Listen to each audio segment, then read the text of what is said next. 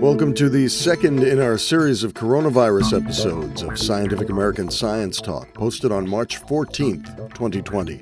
I'm Steve Mirsky. And as in our first episode, I'll be throwing it over to Wayt Gibbs. He's a contributing editor for Scientific American based in Seattle. He also works as a scientific editor at Intellectual Ventures.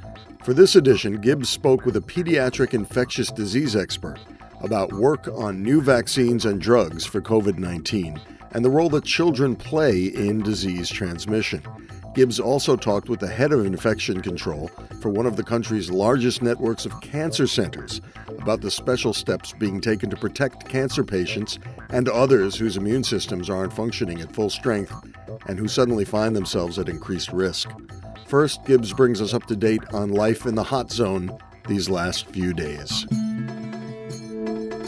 Albert Einstein discovered that if you were to get in a spaceship, travel to the center of the Milky Way, and spiral into the giant black hole at the heart of our galaxy, time would slow down for you, while, from your perspective, everything back on Earth would move at super speed. That's what it felt like the past few days here in my hometown of Kirkland, Washington, at the heart of America's swirling struggle with the coronavirus pandemic. Changes to daily life have been coming so fast, our heads are spinning.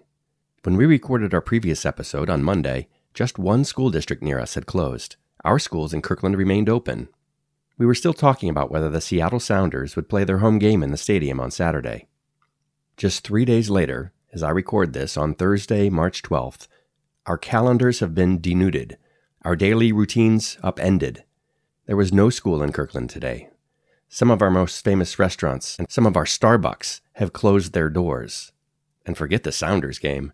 All professional soccer, basketball, and hockey games nationwide have been suspended.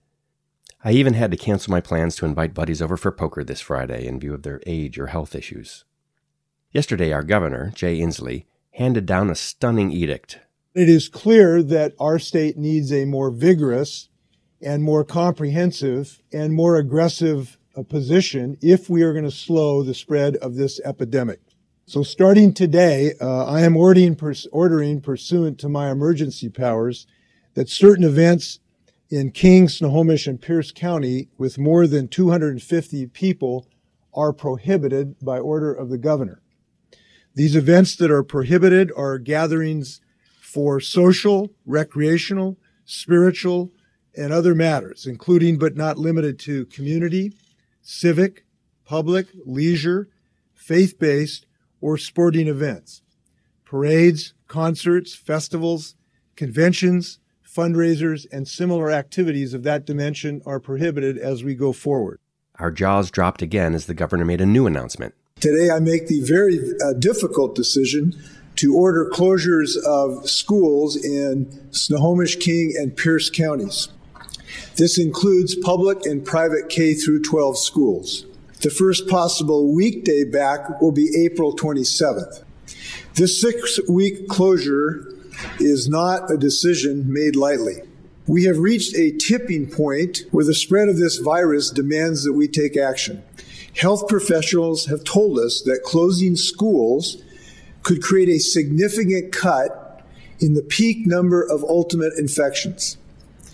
And closing school districts will help slow the transmission of this dangerous virus. I thought, wow, that's over 500,000 kids out of school for 6 weeks or more. But during the course of the day, 7 states across the country closed all of their schools. Unlike Washington's 6-week hiatus, most other states have shuttered schools for 2 to 4 weeks. But on Friday morning, the U.S. Centers for Disease Control and Prevention warned that, according to their models and the experience of other countries, closures of 4 weeks or less do not slow the spread of the infection or the rate of hospital admissions. The CDC says that much longer closures of 8 weeks to 20 weeks can have a bigger impact on viral transmission, but not as much as frequent hand washing and home isolation of the sick and medically fragile can do. And it's worth noting the words Governor Inslee chose to use: slowing transmission of the virus, not stopping it, cutting the peak number of infections, not necessarily the total number who will eventually be infected. That's the difference between an outbreak and a pandemic. Outbreaks can be contained. They fizzle out. Pandemics ricochet around the globe until so many people have immunity that the virus can no longer find anyone else to infect. We're now at the end of the beginning of this pandemic in America. In this episode, I'm going to focus on what the beginning of the end might look like. So let's talk about immunity. Today, few of us have any immunity to this new virus. Our bodies haven't seen it before. And that's why when epidemiologists here in Seattle did the math, they came up with some pretty grim numbers, which they released in a working paper on Tuesday. Their models project that by April 7th, the two most affected counties in Washington state will likely have thousands to tens of thousands of new COVID-19 infections. The numbers depend heavily on how effective the new bans on gatherings and the school closures are in slowing the transmission of the virus. Some people are immune. Those are the people who caught COVID-19 and have already recovered. Because the symptoms can be quite mild, there are actually many more people walking around who are already immune than we realize. Now, there are at least two ways people could eventually gain immunity without catching the disease. One would be to get vaccinated. Another would be to get an injection of antibodies against the virus, kind of like a booster shot. On Tuesday, I went over to Seattle Children's Hospital to speak with one of their leading infectious disease experts about work in progress on those two fronts. And we also talked about another question crucial to the endgame for this pandemic, which is, how fast is this coronavirus mutating? Do we need to worry about it essentially becoming a second flu, a disease that continually evolves and returns every year in some slightly new form? My name is Janet England, MD. I'm a professor of pediatrics in the Division of Pediatric Infectious Diseases, University of Washington, and Seattle Children's Hospital in Seattle, Washington. England contrasted the situation we are in today with what happened during the last pandemic, 11 years ago, when H1N1 influenza, the so-called swine flu, swept around the globe, sickening millions of children and killing hundreds of thousands. The difference is that with flu, we really had a vaccine. What's going on now is different, and many people appreciate that. We aren't even close to a vaccine, although vaccine trials are starting. But we've never had a coronavirus vaccine, and it's highly likely the first or second might not work. We had drugs for flu. We had vaccines for flu. We don't have drugs. We don't have vaccines. And we're working on them. The vaccine trials are starting very soon, I hear. The drug trials are already underway. But we still don't know.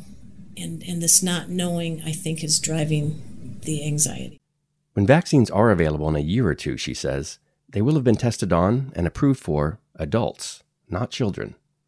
A vaccine would teach your immune system to make antibodies against the SARS-CoV-2 coronavirus. But another, possibly faster approach is to make those antibodies in big bioreactors and then give them directly to people as injections. I know that there's also work on monoclonal antibodies, which could be manufactured at potentially a big volume, which could be used potentially as a way to prevent people from getting disease. And that makes me excited because then we could use a preventative approach to our patients who have a poor immune system, or to some of our people with underlying lung disease who are being treated with steroids, or even to our littlest babies who we don't think will get sick, but we don't know, and they might not respond well to vaccines. It's hard to make effective vaccines and antibody shots against influenza because the flu virus is such a moving target. It keeps changing shape. But England, who is an expert on the 4 human coronaviruses that are constantly circulating in the population and cause the common cold, says that this novel coronavirus seems to evolve very slowly, even though it causes more severe illness. We think probably the immunity will last you a long time. We have actually investigated the mutation rate of coronavirus in some of our immunocompromised patients. One of my colleagues, Dr. Chikara Ogimi, with work with Dr. Alex Greninger here at the Fred Hutch Cancer Center, we have looked at some of our patients over time who've shed coronavirus for a long time, as in weeks or even months, and we have shown that really the coronavirus doesn't mutate very much.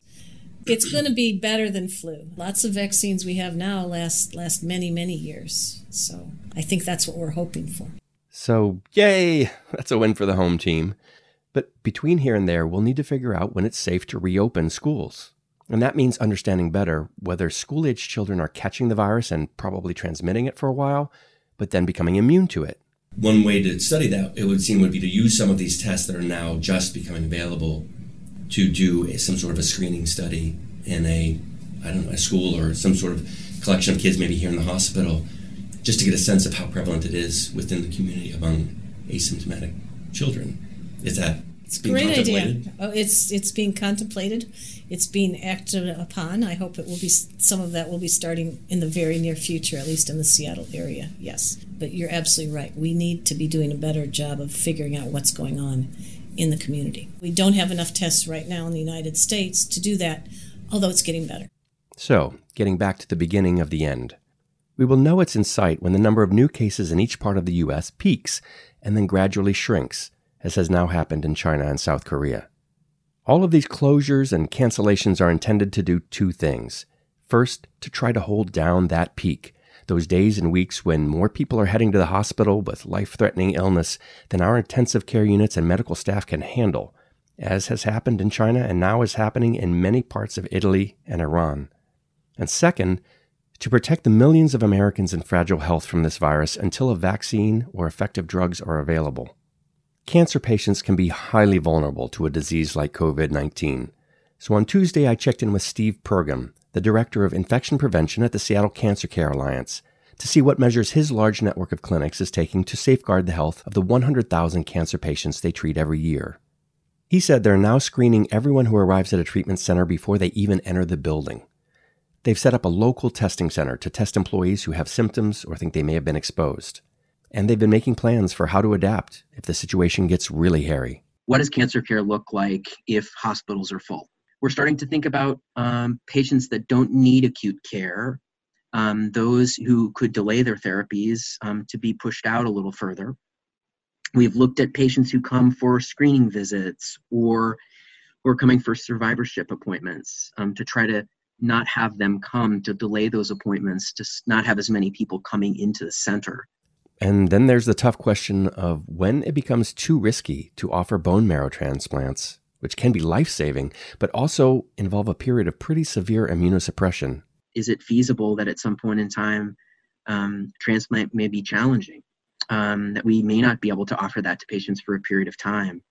The hard part is that I'm fairly convinced that we're not going to be the only site in the country that's dealing with this. And so I can't just say, well, we should send them someplace else to go through therapy.